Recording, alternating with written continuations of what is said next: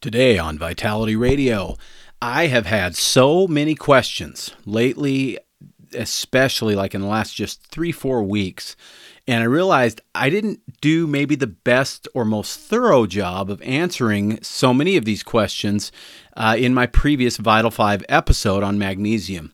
Now, that episode was recorded 4 years ago, and so, that's part of it, but there's also a bunch of new stuff to talk about that's, new supplements that are on the market, new versions of supplements, a lot more awareness of magnesium. So today, in this show, I am going to give you what I consider kind of the ultimate user's guide to magnesium. How do you take it? How do you give it to your kids? Should you take it? Should your kids take it? How much should you take? What form should you take? Why we need magnesium, although I won't go into as much detail there because most of that hasn't changed, and that is in episode 201 of the Vitality Radio podcast. I will touch on it here for sure, especially for those of you who haven't heard my other episodes, but I would recommend going back to that episode if you haven't heard it, and it makes a great companion with this episode. And if you're specifically interested in magnesium for the brain, which I'll go into a little more detail here, but also not a deep dive, that's episode 126. So 201 and 126 are the two episodes you'll want to use to bounce back and further your knowledge of magnesium. But today we're going to talk about the various forms. What do we know about each of them? Why does it matter? You may have looked at your magnesium and seen things like magnesium citrate, magnesium glycinate, magnesium oxide, and there are so many more. We're going to cover 12 of those today, many of which you probably haven't heard of. We're also going to talk about how to do it for kids versus adults, what supplements work best for kids versus adults, is it different for men than it is for women, etc. The dosage forms, do you take a pill, a powder, an effervescent powder, a chewable, capsules versus tablets, and even touch on Nacho Libre's favorite, the fancy creams and lotions. And we'll even talk about bath salts and Epsom salt and how does that all fit into the mix. We're going to talk about what not to buy, how to steer through the marketing of magnesium products, because there's plenty of that going on now. We will talk about the deficiency symptoms and how magnesium can impact sleep, stress, anxiety, depression, muscle soreness, cramps, headaches, and so much more. And can you use magnesium as a laxative? Should you use magnesium as a laxative? And if you are going to use magnesium as a laxative, how should you do it optimally? And we'll even talk about what are the best sources of magnesium in your food. So that's today. It's all magnesium all the time. And of course, magnesium is part of my Vital 5. I am a massive fan of magnesium. And as I've told many people, many of you listening have heard this from me, either on the radio or in person. If I could only take 2 supplements, and that would be such a sad day.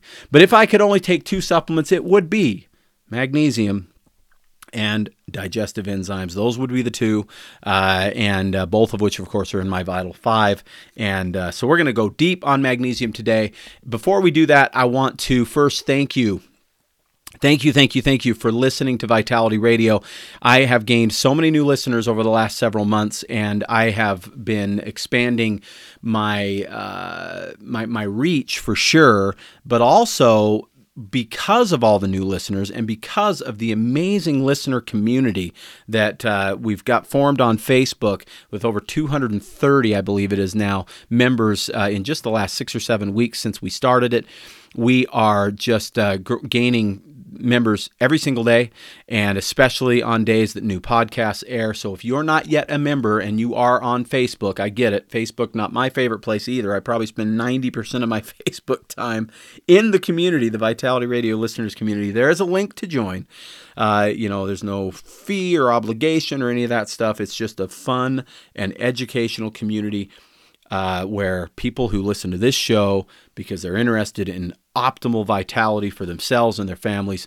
Join and congregate. We give away free products in there every week, which is a fun little perk. But the real value is the education and information that people are sharing with each other. Just this week, I asked for people's favorite healthy recipes, and man, we got some awesome stuff that I will be needing to try over the next several weeks. So a lot of that kind of stuff in the community. But because of that community, as I was saying, I have recognized that there are a bunch of little, in some cases, little holes, and in other cases, big holes in the education that I'm trying to provide here on Vitality Radio. I've missed some things, including deeper, more complex and clear education on how do you do magnesium right. So that's what today's show is. On Saturday, 3 days from now, we will be releasing a podcast that I've been working on for the last 2 months. I spent almost the majority of yesterday's hours working on this podcast because it did take a lot of research, and I have not done a true deep dive into the dreaded osteoporosis. Now, magnesium has something to do with that, so this episode plus that episode I think made a lot of sense to put back to back, which is why I chose to do it this way. So that's coming up Saturday. If you're concerned about osteoporosis, you've been diagnosed maybe with osteopenia, or maybe you're hitting menopause and you're concerned that that is a thing that might be coming, or one of your loved ones is in that boat, that episode should be a wonderful resource for you. I'm really excited to share it with you. A couple of things that are going on that you need to know about at both Vitality Nutrition, the store in Bountiful, where you can call us at 801-292-6662, or vitalitynutrition.com, are two deals we've never done before. 25% off the entire line of Life Seasons. One of my very favorite brands. I love their stuff. Their formulas make more sense than most people's formulas out on the market. We get excellent feedback on their stuff, and we do run promotions on individual items quite regularly, but we've never done 25% off of everything they make. That is happening through the end of September, so you'll want to check that out. And Nordic Naturals Gummies, which I've mentioned before. These are never 30% off. I've carried Nordic Naturals for probably 20 plus years, 25 years, maybe 30. I've never had any of it at 30% off ever. So this is a very unusual event. It is not running through the end of September. It is running until supplies, or while supplies last. And there's some really, really good deals there. So in store or online at vitalitynutrition.com. Okay, I think that, one more quick announcement that many of you have been asking about. Our Precision Probiotic Vital Spores, our number one selling product at Vitality, I believe the best probiotic in the world, and I really, truly do believe that, should be back in stock in about a week. So many of you have been waiting either patiently or impatiently. I don't blame you. I've personally been incredibly impatient while we've been waiting for this to come back, but it is coming back, and we'll have it for you in about a week, and we're introducing a 90 capsule bottle, thanks to the popular demand of many people who listen to Vitality Radio. And now, without further ado, we will jump right in to magnesium, and I would like to start that conversation with this. I'll say it's a mini rant. What not to buy. Okay, so there's a guy online, you may have heard of him, JP Sears. I like JP Sears. He's a freedom-loving guy. He's all about health and fitness, and he is sponsored by a company called Magnesium Breakthrough. Now, I don't think that's the name of the company, but they have a supplement called Magnesium Breakthrough, and I've wondered, is this a great supplement? Is it an average supplement? Is it, what is it? How does this thing compare? Somebody the other day brought in a formula to me that is not Magnesium Breakthrough, but it is a knockoff of Magnesium Breakthrough. It's darn near the same product. So I decided to dive into it because I've now had maybe 5 people in the last month or so ask me, what do you think of Magnesium Breakthrough? And I've yet to address it, so I'm going to address it directly. So I'm looking at a label of Magnesium Breakthrough right now online. It is purported to be the superior form of magnesium because it has 7 different forms of magnesium, and that makes it better. Now, the first question would be, does that really make it better? And then the second question, of course, would be, what is it with each of the individual versions of magnesium that would make you maybe want all of them. Now, I'm going to first talk about what they call their magnesium proprietary blend. Their magnesium proprietary blend is 1,711 milligrams, which is giving you 500 milligrams of magnesium. Now, magnesium is, I never know how to explain this, but it matters. It is a very high, it's a very large compound. Because magnesium itself needs to be bound to something in order for it to be absorbed into the body. Magnesium is literally a metal. It is mined the same way as copper or gold or silver would be mined. And as such, your body sees it as an inorganic metal and actually would make its best effort to not absorb it. But we need magnesium. Optimally, our best source of magnesium is going to be from our food. That would be the same with, I think, pretty much every nutrient out there. But it's not super easy to get in our food. Our ancestors, somewhere in the neighborhood of 100 years ago, in the early 1900s, prior to the Great Depression and prior to most modern farming practices and so on and so forth, they were on average, adults were on average getting around 600 milligrams of magnesium per day in their diet, 600 milligrams. It is now estimated that Americans, 100 years later, are getting something close to 230 to 250 milligrams per day, which means there's close to a $400 milligram deficit, okay? Now, that would then indicate to me that we probably were designed to get around that 600 milligram mark because that's what was just naturally happening when we ate food, and we probably need to get that much. There have been many analyses done, one of which I reference quite a bit on this show and do so in the Vital 5 episode 201 that I told you about, where they took 41 studies on magnesium and heart disease specifically, and these authors basically said that they really do believe that's what's missing, is about 350 to 400 milligrams per day. And I agree with them. I agree with them not only because the science backs that up and the anthropological evidence backs that up, but also results back that up. I find that when my clients at Vitality take 300 to 400 milligrams of magnesium a day, they are healthier people and happier people in many ways. So this supplement aims to give you 500 milligrams. Is that too much? No, not if you can handle it. The biggest side effect of too much magnesium is a laxative effect. So in this case, you could potentially take too much, get a little bit of a laxative effect, but that doesn't seem to be an issue with Magnesium Breakthrough. So what's the story with Magnesium Breakthrough? First off, do you need all 7 of those individual ingredients? And again, that would be question number one. Then the second question would be, why, I guess? If you need all those different forms, why would you need all those different forms? But the biggest question in my head whenever I see proprietary blend is this. Now, legally in America, on supplement bottles, there can be what is known as a proprietary blend. The reason for that is because supplements cannot be patented. I can't make a formula and then patent it. There are ingredients that can be patented based on the process that it takes to make that ingredient. But the formula itself can't be patented like a drug can be. Therefore, in order to cover themselves from a competitive standpoint, they would then make a proprietary blend so that other brands can't just rip them off. Now, a perfect example of that would be Magnesium Breakthrough, who is spending a lot of money on not just JP Sears, but many other people promoting their product. And so there will be a lot of demand for it. Like I said, I get people asking for it at Vitality Nutrition. And there will be, Me Too bandwagon jumping companies that will say, well, if Magnesium Breakthrough is selling so well, I'll make a similar formula and I'll put it out on the market and sell it for less and take some of that market share. So from a competitive standpoint, it makes sense to do a proprietary blend. But the problem with a proprietary blend, it's kind of a two-edged sword. On the one side, it protects the company.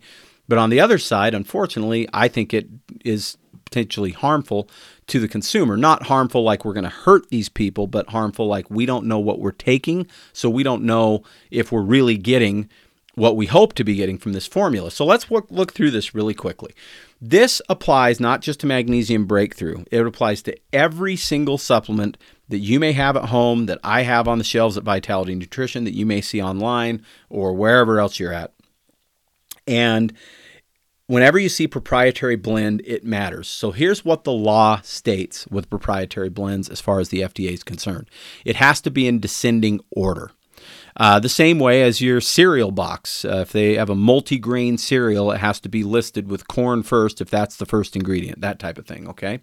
So it's in descending order, and and when you see that, then you know that the first ingredient has to have at least as much as every other ingredient in the formula, but it can be literally 99.9% of the formula. So you never know for sure how much of any of these things you're getting in a proprietary blend. Now with magnesium, you might think, well, that's not that big of a deal. I'm getting 500 milligrams of magnesium, and these are good forms of magnesium, so does it matter? Well, yeah, it does matter. I get what they're doing here, but depending on the ethics of the company, they may be hiding something, or they may just simply be trying to protect themselves. So let's go through it. Magnesium chelate is the first ingredient. Magnesium bisglycinate, number 2, magnesium oxide from a very unique form called sucrosomial magnesium oxide, magnesium malate, magnesium orotate, magnesium taurate, magnesium citrate, and then humic and fulvic acid, which are naturally contain magnesium as well as other minerals. I really like that they put a little humic and fulvic acid in there. I think that's good because it gives you a little wider range of minerals, not just magnesium. They give you a little bit of B6, which is necessary for magnesium absorption to be more optimal, but they give you so little B6 that, frankly, I don't know if they're giving you enough to make a difference. But that's the magnesium blend. So we're going to jump ahead just a little bit to the forms of magnesium, but I'll wrap up this kind of mini rant first before we have to jump into that full bore. The first ingredient here is magnesium chelate. Now, when we go down through the list of magnesium forms, which will be coming up in this episode, I will talk to you about magnesium chelate. And this is, in fact, now that I think about it, I'm going to tell you about magnesium chelate now. And then I'll reference back to it when we get through the forms. Chelate is not actually a form, a specific form anyway. It can be one of many forms of magnesium. If it's just called chelate, it could be glycinate, it could be orotate, it could be citrate. There's a bunch of different ways that you can chelate a magnesium. What does chelation mean? Well, chelation in this case means that they're taking magnesium in its raw state, its metallic state, and they're bonding it with a chemical bond to something else that is an organic acid. And it's always going to be an acid. Magnesium is a base. It's always going to be an acid. The only way to form the bond is to put the two things together. And if you remember in chemistry class, if you put a base and an acid together, you get a volcano or some sort of reaction when the base and the acid mix. But what happens during that reaction is it takes the two things and turns them into one. So magnesium glycinate, for instance, which is what I consider to be the very best form of magnesium, is magnesium bonded to the amino acid glycine. The problem with this, when it just says chelate, is you literally don't know what they're chelating it with, and that does matter. It matters a lot. You can chelate a magnesium with a whole protein, which is going to be the very least efficient way that you can do it, but also is, in many cases, the cheapest or one of the cheapest ways that you can do it. Or a company could technically, if they chose to, have a different magnesium chelate in every single time they make the formula. That's probably not what they're doing, but that could be done because chelate is like a generic term. It's like tissue paper is a generic term and Kleenex is a brand name. It's kind of the same thing. If you have magnesium glycinate, you know it's magnesium bonded to glycine. If you have magnesium chelate, you know it's bonded to something, but you don't know what. And when that's the first ingredient, I don't know what I'm getting there, like at all. The second ingredient is magnesium bisglycinate. Now remember, there's 500 milligrams in this formula. Magnesium bisglycinate could be a lot of it. It's the second ingredient, but magnesium chelate could be 450 milligrams of the formula. It could be 499 milligrams of the formula, technically. I don't know how many milligrams it is, and therefore I have no idea how far down the list magnesium bisglycinate comes. The next ingredient is magnesium oxide. Now, I'm going to take an educated guess here. Magnesium bisglycinate is only about 15% magnesium by weight. The rest of it is glycine. And magnesium chelate, depending on what it's chelated to, can be as much as 20%-ish of weight by magnesium, of magnesium. But here's the thing. Magnesium is big. If magnesium glycinate is only 15% magnesium, that means it's 85% something else. Well, when we look at this label, we have 1,711 milligrams, and 500 of that is actual magnesium, which means we have about 1,200 milligrams that is not, which means it's about 25, more than 25, it's almost 30%. In fact, it is about 30% magnesium by weight. The only way to make that happen would be to have a magnesium chelate that is a whole protein chelate, which I think is the worst kind of chelate, and a high percentage of the total being magnesium oxide, which magnesium oxide is like, I believe, if I remember correctly, and this is a different kind of oxide, so I'm not familiar with the percentage, but I think it's close to 40% magnesium bonded to oxygen, believe it or not. And so magnesium oxide, generally speaking, is considered the worst form of magnesium unless you're trying to get a laxative effect. Magnesium chelate, I would say, if it is a magnesium whole protein chelate, is probably the second worst form in terms of bioavailability, and those are two of the first three forms. Now, magnesium bisglycinate, I think, is the best form. And I have no qualms with the other forms. Malate, orotate, tarate, citrate, they're all fine, but those all fall to the bottom. They could literally be less than 1% of the total formula. Again, we don't know. But here's the thing, $40 for a month's supply. $40 for a month's supply. Why is it so expensive? Well, that's actually pretty obvious to me, and that is because guys like J.P. Sears are being paid a lot of money to sell it to you. And so it doesn't need to be $40. This formula, for what is in it, should cost probably at retail no more than $19. And frankly, probably closer to $15. That's about what it's worth in terms of what ingredients are in the formula itself. You're paying $40. They give you a deal if you buy 5 bottles, but it still comes down to like $32. It's still at least double what it should be selling for, and even that would be a little overpriced. So I'm going to steer you away from that one simply because I don't think it's necessarily a bad formula. I think it's probably a good but not great formula, but it's crazy overpriced. There's another one that comes up. They're paying a lot of money to Google, I think, called Smidge, S-M-I-D-G-E. Smidge Magnesium, which is a blend of 3 chelated magnesiums. And actually, I like the formula probably better than Magnesium Breakthrough, but $55 a month for that one makes no sense because, again, you're looking at a formula that, in my view, is probably worth somewhere in the neighborhood of $15-ish for a month's supply. Maybe 20 in the case of that one because, like I say, they have a little bit more of the best ingredients in there. So be wary of this. Magnesium shouldn't be particularly expensive. Now I'm going to toot my own horn about my magnesium, which I'll go into a little more detail later. But the Vital 5 magnesium, the one I finally developed after all these years of touting magnesium and never having my own formula, is not a formula at all. It's one ingredient in this bottle. It is magnesium bisglycinate from Albion, which I'll talk about in detail here in a moment.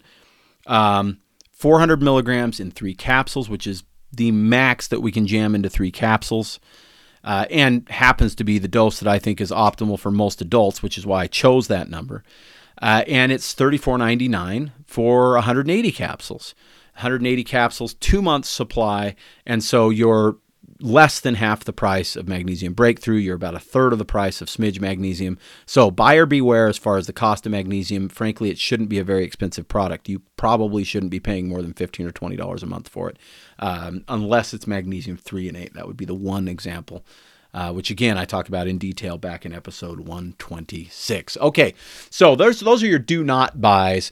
The other one that I will say would be a do not buy in almost every case would be magnesium oxide on its own, but I'll get into that in detail in the next section, which is the various forms of magnesium. Why are there so many forms of magnesium? Well, first, it goes back to what I just said.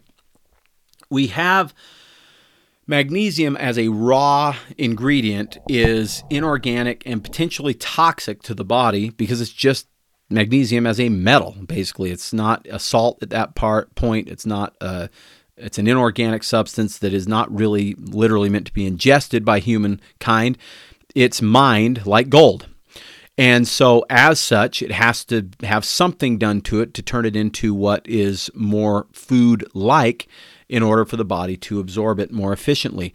And there's nothing wrong with that. Every mineral falls into that category. It needs to be bound to something. And once you bind it to something, your body says, hey, I like that. I'll bring it in. It's tied to a food. I'll pull it into the body. And that is the whole chelation process. But there are a bunch of different things that can be bound to. And so every form of magnesium is a form of magnesium bound to something else. Magnesium oxide is bound to oxygen. Magnesium chelate, we just talked about. Magnesium citrate is bound to citric acid. Magnesium orotate is bound to what's called orotic acid.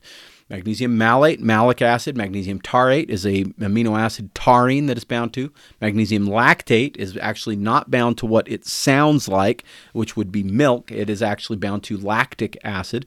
Magnesium carbonate has a carbon bond. Magnesium threonate is bound to a byproduct of vitamin C breakdown, actually called threonate, and magnesium glycinate, and so on. So that's what you're looking at when you see those two ingredients. It's not two things, it's one thing. It's two things that have been bound and converted into one thing. But, as I will discuss at the end, how they're bound matters a whole lot. So keep that in mind too as we work through this conversation. I'll explain that in more detail also. Okay, so let's go through these individual forms. Oxide. Oxide is the most common form sold in grocery stores, Costco, all these different places. Most of those stores also have other forms now, but oxide's still the number one. It's by far the least expensive form, and it is the highest concentration. Most magnesium oxide, you only have to take one pill to get 400 or 500 milligrams. It is the only magnesium that is that concentrated that you can only get away with one pill per day. There's two issues with magnesium oxide. It is so poorly absorbed that the average adult gets somewhere between 4 and 10% of it. The rest of it goes to the bowel and creates a laxative effect. It puts a lot of oxygen into the bowel, and it pulls a ton of water to the bowel. There's another form that's a slightly different version called magnesium hydroxide, which is magnesium bound to water and oxygen, but basically the same concept. It's not designed to stay in the body. It's designed to leave the body through the colon in mass quantities, which then will help to basically create a laxative effect. So if you're severely constipated or even significantly constipated, magnesium oxide can be a wonderful first aid for something like that. The problem is, if you use magnesium oxide all the time as a laxative, which frankly I'd rather have you use than something like Miracell or so many of the other, Synacot or any of those other pharmaceutical laxatives, then you are actually becoming more deficient. Studies show that you're dropping magnesium levels as you use magnesium oxide. The longer you use it, the more deficient you become.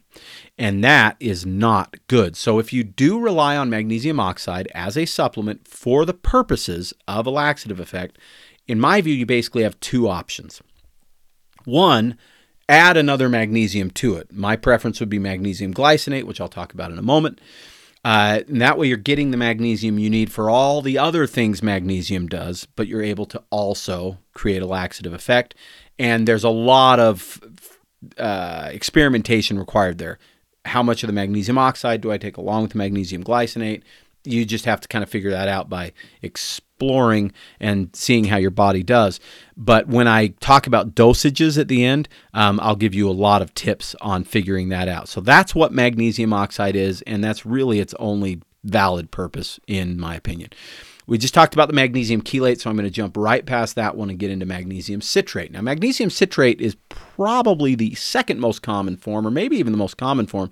Certainly the most common form found in health food stores would be magnesium citrate, and has been really up until magnesium glycinate and taurate and a couple of these others came around, was considered the best form of magnesium. It is good stuff. It really is. But the absorption rate is not as good as magnesium glycinate. I don't believe it's as good as taurate. I don't believe it's as good as threonate. So it's been passed up by a few. But it's an interesting hybrid. And there are people that do really well with magnesium citrate as a laxative plus getting the magnesium that they need. The downside here is that let's just say you're trying to get 400 milligrams of magnesium. You think that that's the level you need based on, listening to me or doing the research for yourself, experimentation, that kind of thing. You're probably never going to get to 400 milligrams, or at least most people won't get to 400 milligrams of magnesium citrate before they're creating a laxative effect. And if you can't get enough magnesium before you're having a laxative effect, then you're not going to ever get enough magnesium. And so, again, magnesium citrate does have limitations, the primary limitation being the laxative effect and the ability to get enough of a dose without creating that. Much, much better than oxide, but kind of middle of the pack magnesium in my opinion. Magnesium orotate, I'm not going to spend much time here because I frankly don't know much about it. There's not much research on it. I dug around quite a bit. I found very little, and it's one of the more expensive forms of magnesium. If I learn more, I'll share it, but that's where I'm at on it right now. I don't recommend it. Magnesium malate is interesting. Magnesium bound to malic acid. If you've got fibromyalgia, or if you've got consistent muscle pain or discomfort, magnesium malate can be really, really useful because malic acid itself is excellent for that purpose. It really helps with muscle cramps. It helps with muscle pain, stiffness, soreness, that sort of thing. Really good for athletes that are recovering from a marathon or triathlon or something like that. It's great stuff, but it's one of the most inefficient forms of magnesium in terms of dosage. You have to take a lot of magnesium malate to get a little bit of magnesium because it is by far mostly malic acid. So unless you're dealing with one of those specific issues, I typically don't recommend magnesium malate, but I love it if that's what you're dealing with. And it's, again, one that needs to be experimented with a bit.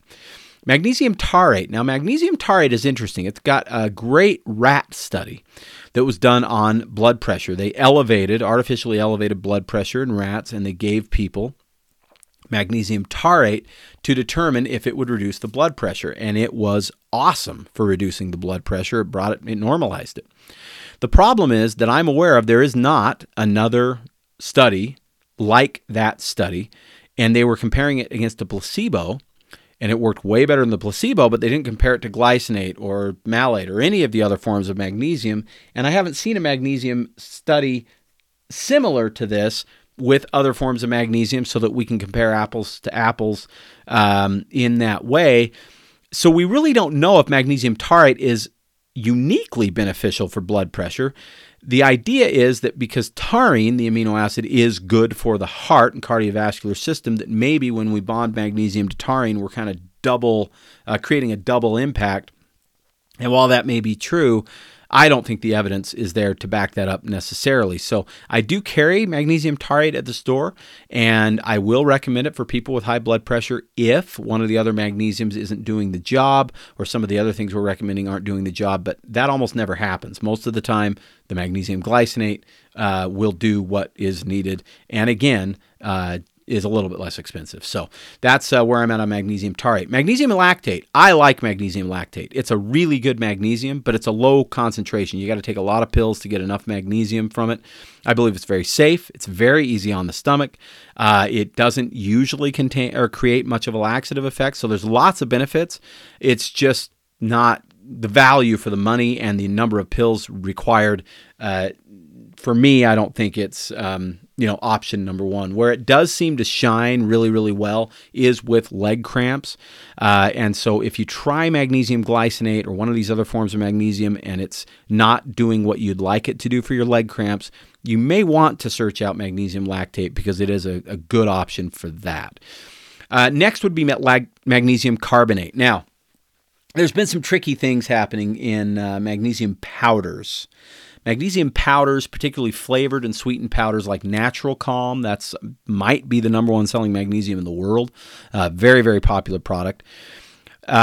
Used to be called magnesium citrate. And what they were doing is they were putting magnesium powder in a formula with citric acid, and then when those two things met water, they would effervesce. And that, in and of itself, believe it or not, is enough of a chemical reaction to create a chelate. But it's a weak chelate. It's not what's considered fully bound. And so it's a chelate that your body can actually potentially break down, and that can make magnesium carbonate with magnesium citrate in the powder a less efficient form. I really don't think it's one of the more efficient forms. And I think that plays out because I'll say that I think maybe the bulk of people that use magnesium carbonate or take something like Natural Calm, which I'm not really saying anything bad about Natural Calm. I don't think it's a bad product. It's kind of in the middle like I feel about other citrates. But I think most people that I have sold it to over the years like it as a laxative, the same way as they like the citrate as a laxative or the oxide as a laxative. And where I believe it's a big step up from oxide, it's not really it's a step down, a substantial step down from what I believe are the two premium magnesiums, magnesium threonate and glycinate. And just a word to the wise on Natural Calm.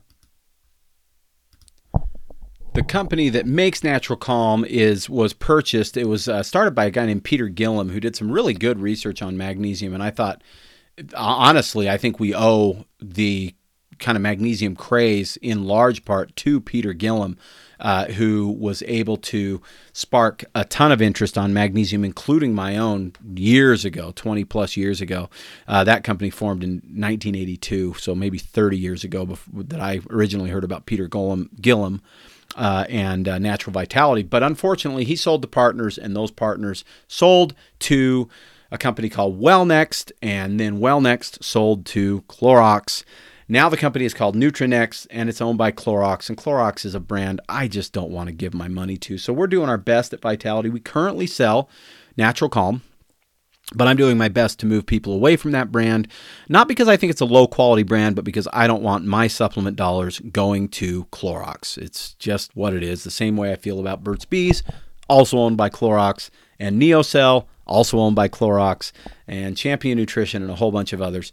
So if you ever, if you want to vote with your dollar and where you want your supplement money going, do a quick Google search. Who owns this company? And Google usually will tell you pretty easily. So that's the story on magnesium carbonate. It is okay. It's not my favorite. If you want a powder and you're really interested, you like the way that Natural Calm works, but you don't want to give your money to Clorox anymore and you don't want a pill, then there's a brand that I love called Pure Essence Labs, and they make a product called Ionic Fizz, which is very similar to Natural Calm, but much more comprehensive. It's a much better formula overall. Still does the fizzy thing. I think still tastes very good and works great. I think better than Natural Calm. I think it's even more economical on a per-serving basis, and you're giving your money to a company that I trust and believe in for what that is worth. Okay, then we move on to magnesium threonate. Now, this is the brain magnesium. Why is it called the brain magnesium? Well, because they've got many studies specifically showing in both rats and humans, and maybe even some human rats, I don't know, that their product crosses the blood-brain barrier very, very efficiently and deposits magnesium directly into the cerebral spinal fluid and helps with learning and memory. And it is very effective. Now, I personally, what does Jared take? I take magnesium threonate and magnesium glycinate, about a half a serving of each. Here's the rub on magnesium threonate. It is a patented ingredient. It is the most expensive magnesium on the market that I am aware of on a per milligram of magnesium basis, and the effective dose for your brain is just 144 milligrams, way below the 400 milligrams I recommend. But I don't think that gives you enough magnesium for all the other reasons you're taking magnesium. So I have found that if I take around 250 milligrams of magnesium glycinate, along with about 100 milligrams of magnesium threonate, or also known as Magtene, or also known as Think Magnesium. Those are all names for the same thing. If I take that combination, for me, it works the very best. If you're worried about memory, focus, learning, concentration, why the heck did I run into the room that I'm standing in now and have no idea what to do now that I'm there, or why I came there in the first place, then you're looking for magnesium threonate. And it can be very, very effective. And episode 126 talks a lot about the studies that have been done on magnesium threonate. So that's what I do personally. But magnesium threonate, it's more complicated to do it that way because you have to take 2 supplements, not 1. It's going to be more expensive to do it that way. And there are many people who do really, really well. In fact, I would say the vast majority of us do really, really well with just magnesium glycinate, me included. I do great with it. I just think the magnesium threonate takes me one little notch higher on the mental side of things, and so that's why I like the combination. And magnesium glycinate also has research showing that it can cross the blood-brain barrier, but their research has been primarily in just overall absorption of magnesium and not so much the brain health benefits of magnesium. I would love to see them do those studies, but we haven't seen those yet. And now to what I consider the superstar of magnesiums, magnesium glycinate. Now, most magnesium glycinate says glycinate on the label. Magnesium Vital 5 Magnesium, my brand, says glycinate on the front, but on the back, in parentheses, it will say bisglycinate, and it also says TRAACS, TRAACS, in capital letters. Why does TRAACS matter? TRAACS is a trademark of the Albion Company. Now, I go way back with Albion. It was my dad's second job in the industry, and Albion was the company figuring out how to chelate minerals in the first place. They are pioneers, and they do it so well. Now, I have no tie to Albion anymore at all, other than I love their stuff. So that's just a little history lesson that I like to share, but they make the best chelates in the world, in my opinion, hands down. Their stuff is phenomenal. They have very, very unique patented equipment, patented processes. They have over 160 U.S. patents on chelating minerals. Nobody else is even close. They simply make the best stuff. And so, what's the deal with the TRAACS version of magnesium bisglycinate? I'm going to read a little bit from the research. In the process of making a chelated mineral, there are many factors which contribute to producing a fully reacted amino acid chelate. And I actually used the wrong terminology earlier when I said it's not a full amino acid chelate. The true terminology is fully reacted, meaning that the magnesium itself is now fully bonded to the amino acid in the case of magnesium glycinate, or citric acid in the case of magnesium citrate. That full reaction is critical. You don't make that full reaction in a glass of water with with magnesium and citric acid. It gives you a partial reaction for sure, and you get a partial bond, and that is effective, but it's not optimized. Fully reacted amino acid chelates are what we want. And so, as an example, the amount of ligand that is used, the time of the reaction that is measured, and of course the technology used all matter when it comes to making a fully reacted amino acid chelate. A mineral amino acid chelate is fully reacted depending on the measurement of bonds between the ligand and the mineral. Albion is unique in that they verify that their mineral products are fully reacted chelates every single time through multiple different testing methods, including one called Fast Fourier Transforming Infrared Spectroscopy. If that sounds scientific, it is. They call it FTIR. But they're the only company that I'm aware of that runs their minerals through the gauntlet of testing to make sure that they are fully bonded, fully reacted. That matters. It also, in one of their studies that I wanted to share, they have so many studies, but I just wanted to share this little snippet from one. It was also concluded that magnesium bisglycinate had the greatest absorption and transport across the intestinal epithelial layer and the most bioavailable of all of the magnesium compounds tested. So, based on what I've seen, based on the research that I've done, based on spending hours and hours and hours reading all of this stuff, I truly believe it is the most efficient best form of magnesium you can get, and here is the coolest thing maybe of all. I mentioned earlier, magnesium, one of the downsides, if there is a downside, is the laxative effect. And you may have experienced that. And so you may have taken less magnesium or no magnesium because it was uncomfortable.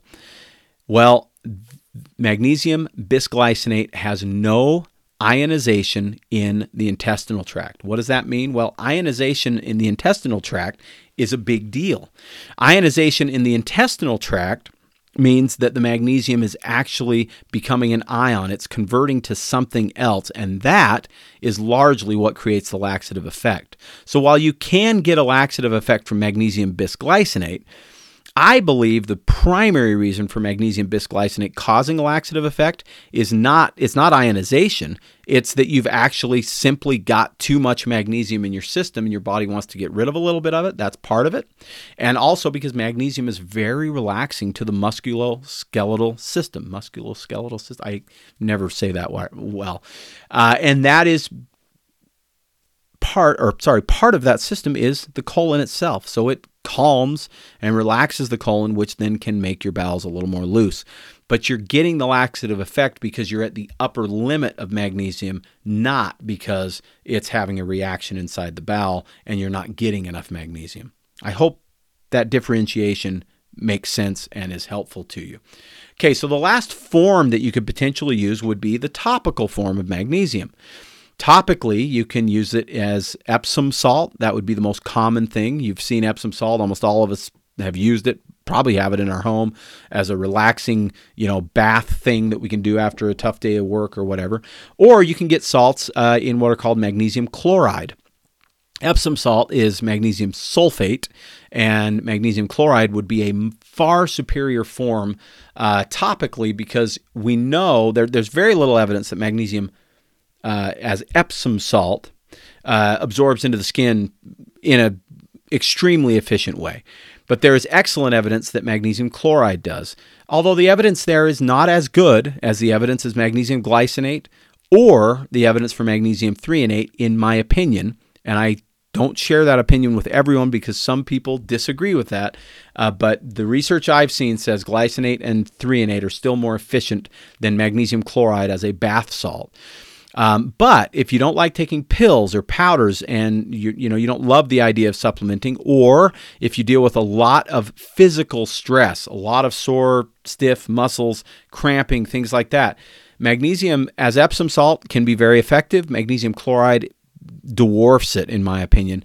And the magnesium flakes that are magnesium chloride, which can be found at Vitality Nutrition, but also most of your better health food stores, and even many like chiropractors and massage therapists and things sell them because they're so calming to the muscle system.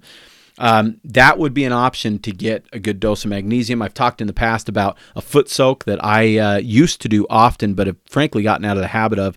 And that's really the problem with the topical, the baths, is it's tough to get in the habit of doing it on a daily basis. And so I've not done it on a daily basis and have found myself basically relying on the supplements that I take orally. But if you like the idea of a good foot soak, about a half a cup to a cup of magnesium bath salts, preferably chloride over Epsom salt, but Epsom salt can be useful too, is a great wind down and relaxation thing prior to bed. Actually really, really great. And tends to moisturize your feet, the skin of your feet, and calm things down, calm the muscles down, that kind of thing. You can also take a full bath, of course, which is great. And you can use it in a lotion or a gel or even an oil. Now, I personally, of those options, I don't love the oil the most because a lot of people get itchy skin over time as they use the oil. But it depends on the person. The magnesium gels tend to have either seaweed or aloe added to them, which tends to calm that down. And I think actually probably enhances the absorption of it. Or the magnesium lotion, a lot of people like because it's also very calming to the skin and doesn't create any kind of an itch. And those are great because you can target them. You can put them on a sore muscle. You can put them, at your sciatica, for instance. You can put them on a leg cramp or a Charlie horse or something like that and get near instant relief. So they can be very, very effective. I do like them. I personally prefer to use the oral form. I seem to feel the best benefits, get the best benefits when I do it that way. So now I'm doing it a little bit backwards, but let's just for just a moment, and again, go back to episode 201. You'll get a lot more of this. Talk about the basics of magnesium deficiency. We talked about why we're deficient. The things that you should look for when you're taking magnesium. There's a lot of things. One is more regulated bowels. If you do run a little bit more on the constipated side, even with magnesium glycinate, a lot of people find that calms that down just enough to balance that out. Less achy, tired, sore, stiff muscles after exercise, after yard work, or just generally if you feel like you got a lot of stiffness and tightness in the back, the shoulders, the neck, in the legs, any kind of muscle cramping. If you're doing magnesium right, more often than not, that stuff goes away. Restless legs. Now, restless legs are interesting because there's a lot of neurology in restless legs. And sometimes that can even be a chiropractic thing. There's a lot of possibilities with restless legs, but magnesium is a good place to start because you're probably deficient. And if you're deficient, you're deficient, and you need to fill that deficiency, and that can calm that down. Headaches, especially chronic headaches, migraines, fatigue, believe it or not. Although magnesium is calming to the central nervous system, it actually is a critical element in creating energy at the mitochondria level. It also is critical in 300 different enzymatic functions in the body. Magnesium plays a role in almost everything. Mental health, stress, anxiety, depression, PTSD, OCD, ADD. It helps with all of those things, and magnesium deficiency can lead to a lot of those things. If you've got children with ADD or ADHD, please, by all means, get them magnesium and omega-3 before you consider any kind of medication, because those two things alone could be, I wouldn't call them root cause of those types of symptoms, and I did a whole show on ADD, ADHD a couple of months ago you could go back and look at, but it is exacerbated. Those symptoms are exacerbated by the lack of magnesium. I focus better on magnesium than off, for sure. And the last thing I'm going to mention, there's two last things. Sleep. A lot of people use magnesium for sleep. It is great for sleep. So one of the things that I say in terms of how to take magnesium or when to take magnesium is you want to take it at bedtime. You can take it throughout the day. My magnesium, my favorite, Vital 5 magnesium, I recommend for most people, if that is the source of magnesium that you're taking, take 2 at night and 1 in the morning. That combination seems to work really, really well for most people. And so that's where I'll leave that. The last thing I want to talk about that I never talk about with magnesium, I don't think I've ever even mentioned it, but I've been doing some additional research. Magnesium is so critical to so many different enzymatic activities that one of the things that matters a ton is what it can do for metabolic syndrome. Now, if you're not familiar with metabolic syndrome leads to diabetes. It's kind of where we're at prior to type 2 diabetes. It's where we're at when we're carrying 20 or 30 or 40 or 50 pounds around our midsection. It's insulin insensitivity, and it leads to all things that you don't want: diabetes, heart disease, stroke, heart attack, things like that. Magnesium plays a role in preventing and even reversing metabolic syndrome, type 2 diabetes. It plays a big role there. So if you deal with those things and you're not supplementing magnesium, I implore you to look into it and start supplementing it. It matters. And then I said one more thing, but here's one more thing. Cardiovascular wellness. Magnesium is huge. If you have high blood pressure, like I talked about before, if you are at any kind of increased risk of stroke or heart attack because of family history or those types of things, magnesium has to be in the mix, along with omega-3. They both just have to be in the mix. It makes a big difference. Okay, so how do we take the stuff? I told you how to take the magnesium glycinate. I told you how to use the salts and creams and lotions and things like that.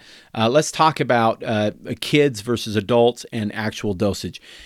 I think for the most part, it's a body weight thing, but there's definitely a stress component. We burn through more magnesium when we're under more stress. So athletes, for instance, especially endurance athletes that are really pushing it, sweating a lot, their need for magnesium almost always higher than other people's needs for magnesium. So where I say 300 to 400 milligrams for your average Jane or Joe out there, if you are an athlete, especially an endurance athlete, and you're doing the big stuff, 200-mile bike rides like Lotaja, or you're doing, marathons or centuries, or you're doing triathlons or Ironmans or any of that kind of stuff, do not short yourself on magnesium. Yes, you're probably taking electrolyte supplements, and yes, many of those have magnesium, but you're not getting enough, almost for sure. You want to prevent injury. You want to keep your muscles, your tendons, your ligaments pliable. You want to keep your bones strong. Get your magnesium levels up. It matters a lot. So definitely experiment with it. And in your case, you athletes out there, magnesium glycinate is even more important because, again, you can take a higher level before you have any type of laxative effect. And you need that because the last thing you want is a laxative effect when you're, in the saddle on a 200-mile bike ride. So higher dose for athletes, higher dose for people under substantial stress, higher dose for people that have mental emotional concerns, anxiety, depression, dementia, Alzheimer's, Parkinson's disease. All of those people should experiment up and above and beyond the 400 milligrams and see what you can see at those higher doses. But for kids, what do we do? Well, an average adult, according to the FDA, and I don't think this is true, but an adult is considered 150 pounds.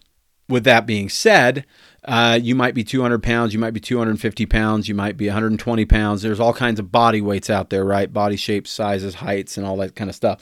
But with your kid, get them on the scale and figure out how much they weigh, and then figure from 150 pounds about how much magnesium they need. If an adult needs about 300 to 400 milligrams on average, then your child that's 50 pounds probably needs about 100 to 125 or 30 milligrams on average.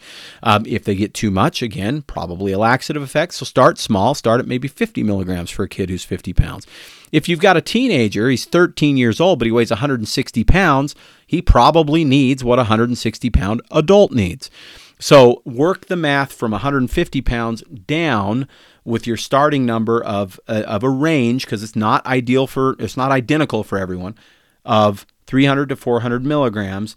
Start on the smaller end. If you've got a 50-pound child, start them at 50 or 75 milligrams and slowly work your way up, knowing that if you get too much, it's not going to hurt them, but it can cause a laxative effect. And if that starts happening, you just back it down to a dose that no longer causes that.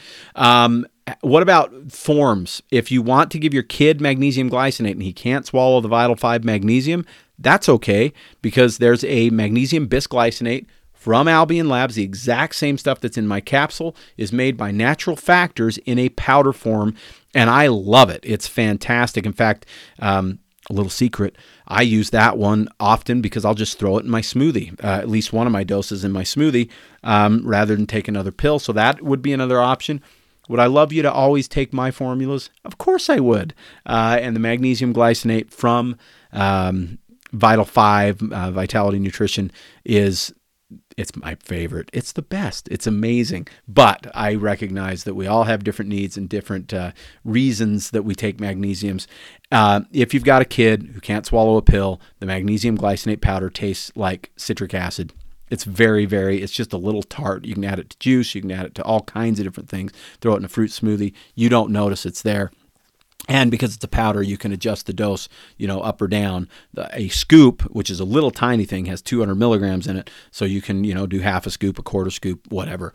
And that's a great way to do it. There are magnesium citrate gummies that are pretty good. And a lot of parents like those for their kids. There are magnesium citrate chewables that are pretty good. But I do recommend, as much as possible, stick with the glycinate, either in the powder form or the Vital 5 magnesium for your child, as well as for adults. And if you're an adult who struggles swallowing big pills, which I do sometimes because of a little stricture that I've got in my esophagus, if that's the thing, then the magnesium powder works really, really well there. And again, the ones that I would recommend would be the one from Natural Factors, magnesium bisglycinate, or if you're going to want a flavored, sweetened one, go with the Ionic Fizz magnesium over Natural Calm. Okay, I think I have covered all the bases I wanted to cover, but I'm going to look through this list here really quick, and I missed one thing. What kind of magnesium what sources of magnesium do we find in our diets? The highest source is pumpkin seeds. Other nuts and seeds are pretty high, but pumpkin seeds are pretty good. They've got like 170 milligrams in an ounce of pumpkin seeds. So if you want to try and get your magnesium from food or part of your magnesium from food, by all means, munch on some pumpkin seeds, preferably raw. But even the roasted and salted pumpkin seeds are still going to have magnesium in them. And then your other things are going to be your deep leafy vegetables, chard and kale, and even lettuce. The green lettuces have a little bit of magnesium. But truth be told, even organic food is a so-so for the most part source of magnesium. You got to eat a lot of it to get enough from food. So that's why it is a Vital 5 supplement, because I really do believe you need magnesium at the supplemental level to get the optimal dose that's going to make you feel best. Okay, so there is the deep dive on magnesium. I just crested a 1-hour show, longer than most of my shows, but I didn't want to leave anything out. Remember to join our Facebook community, the Vitality Radio Facebook community. It'll be in the description in the podcast. If you are not a podcast listener, you're hearing this on the radio, you can still jump into Facebook. If you can't find that link, then go to a podcast app and it will be there in the description of this show, or you can call us at Vitality Nutrition, 801-292-6662. And again, Vital 5 Magnesium would be the one that I love the most and I recommend the most and we get the best feedback on, but there are lots of other good options. Just make sure you don't buy the ones. Don't get scammed. You don't need one that's $40 for a month's supply. There just isn't a magnesium out there that's worth $40 for a month's supply. Even magnesium 3-8, the best, the most expensive version of magnesium, I should say, for the brain, shouldn't cost more than around $35 a month. If you're paying $40 or $50 a month for magnesium, you can save money with a great magnesium bisglycinate like the Vital 5 Magnesium. All right, if you have questions about anything I talked about on Vitality Radio today, call us 801-292-6662. That's 801-292-6662. Or hit me up on Instagram at Jared Saint, S-A-I-N-T. Thank you so much for listening to me. I appreciate your time. I love the encouragement that I hear and the excitement that we get from so many of these shows. It really floats my boat in ways that you can't imagine. So thank you so much for listening to me. I'm Jared St. Clair, and this has been Vitality Radio.